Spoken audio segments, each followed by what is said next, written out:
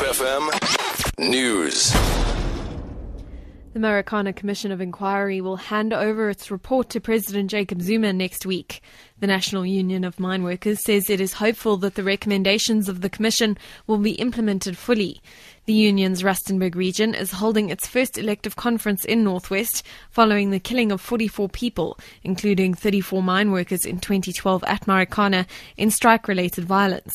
NUM Acting President Piet Matosa has told delegates that those found to have instigated the killings should be tried by the courts. We can only hope that the Falam Commission is really going to assist us in revealing exactly what has happened. It was a very painful and difficult period indeed, because every second month or every week we had to bury a leader of the National Union of Mine Workers. So we know that some of these people were used. We know some of these people, did not do what they did because they wanted to do it. Mobile phone contract subscribers have been warned to read the fine print before signing agreements. This after Vodacom announced that it would hike costs on 5 of its contract packages because of load shedding and the weak rand.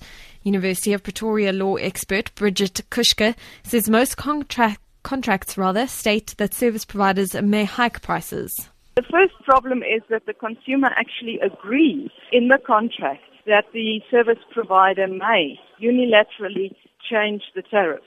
Now, this is not a strange provision, because we also find it in rental agreements where the store may change the rent annually, for example. An annual increase may be linked to inflation or an annual. So these clauses are found in contracts.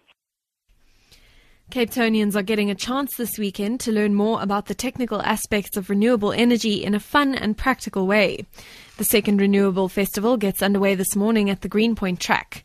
This, says the international environmental campaign Earth Hour, will also be observed worldwide. In South Africa, it will be observed between 8:30 and 9:30 tonight. A spokesperson for the two-day energy festival, Alexis Skoltz, highlights the benefits of renewable energy. Renewable energy provides solutions to 3 crises that we're facing in South Africa. So it's an unemployment crisis, environmental crises as in climate change, and of course we all know the energy crisis. Where renewable energy is better than other forms of energy is that it's far cheaper to build, it takes quicker to come online, and it creates more jobs. And we've done quite a lot of technical work to come to those conclusions. And finally, One Direction fever is mounting in South Africa as the countdown begins to the British pop group's first concert tonight on home soil at the F&B Stadium in Johannesburg.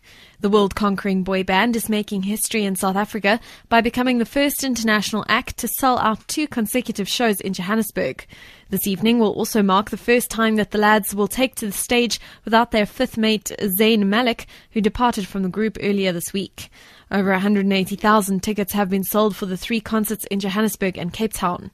Managing Director of Big Concerts International, Justin van Wyk, says 5,000 people, half of which are safety and security personnel, are working at the shows per night. This is really 4 times the size of Justin Bieber. If you look at, around the world, there have been videos of 20,000 girls outside their hotels. I mean, we're not leaving any stone unturned when it comes to safety and security.